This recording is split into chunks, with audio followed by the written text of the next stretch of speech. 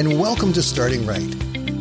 I am Danny Mack, and I'm going to be here every Monday to Friday to help you get a great start to your day. So grab your cup of coffee, sit back and relax for the next 5 minutes as I help you start your day by starting right.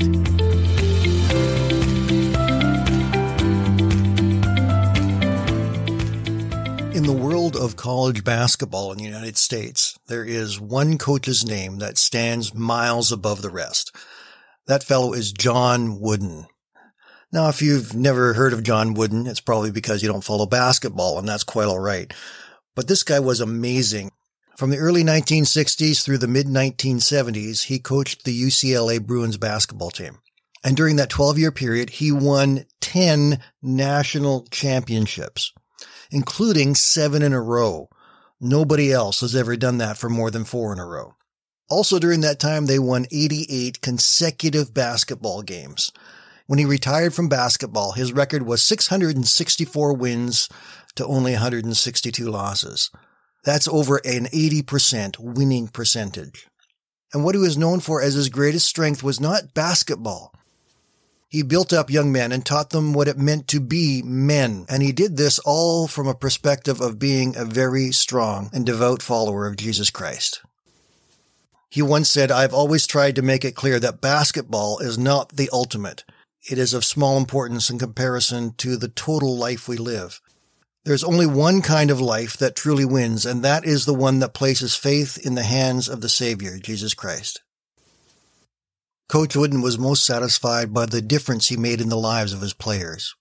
He taught them strong principles based upon the Word of God that helped them to create successful lives, not only on the basketball court, but in life.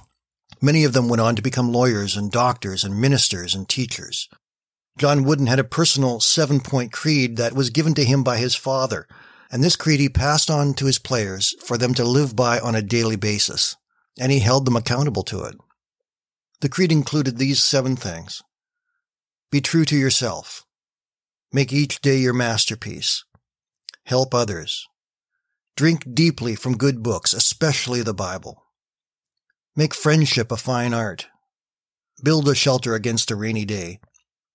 Pray for guidance and give thanks for your blessings every day.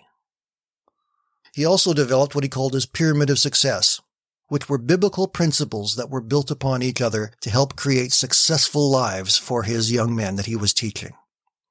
At one point, he wrote a devotional book. It was called Coach Wooden's Pyramid of Success, Building Blocks for a Better Life. And he made it very clear that each point that makes up his pyramid of success was based upon God's Word. He said, "I believe in absolute truth and absolute sin, and the Bible is my standard for determining those absolutes." Coach Wooden was a very successful man. His life was committed to Jesus Christ, but his ministry was unique. It wasn't one preaching sermons from a pulpit. It wasn't one going on to the mission field in another country. His mission field was to build young men and to help them understand the truth of God and godly principles that would allow them to become successful in life. His favorite verse of Scripture comes from 1 Corinthians 13, what we call the love chapter.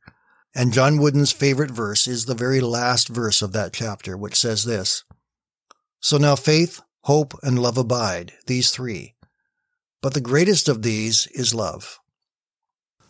Coach Wooden was guided by the Word of God and by the principle of love. He learned what it really meant to love the people around him, to love the young men that he was influencing in life. He not only told them the way to go, he showed them the way to go by how he lived. And that kind of person we need to see more and more of around us right now. My challenge today, my friends, is that we become people of love like that we learn to care so much about people around us that we don't tell them what to do. We don't simply say, this is what you need to do and this is what you don't need to do. They know it's true because they see it first in us, and then they can ask us why, and then we can give them the answer, because of the love of God in my life. How well are we showing the love of God to the people around us? Those that really need to see it in this time of strife and worry and division, they need to see love. Let us show God's truth and make an impact where we are. Be blessed, my friends. Have a great day. We'll talk to you tomorrow.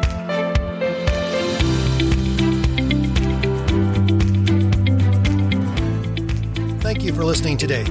And I invite you to join me Monday to Friday right here on Starting Right with Danny Mac.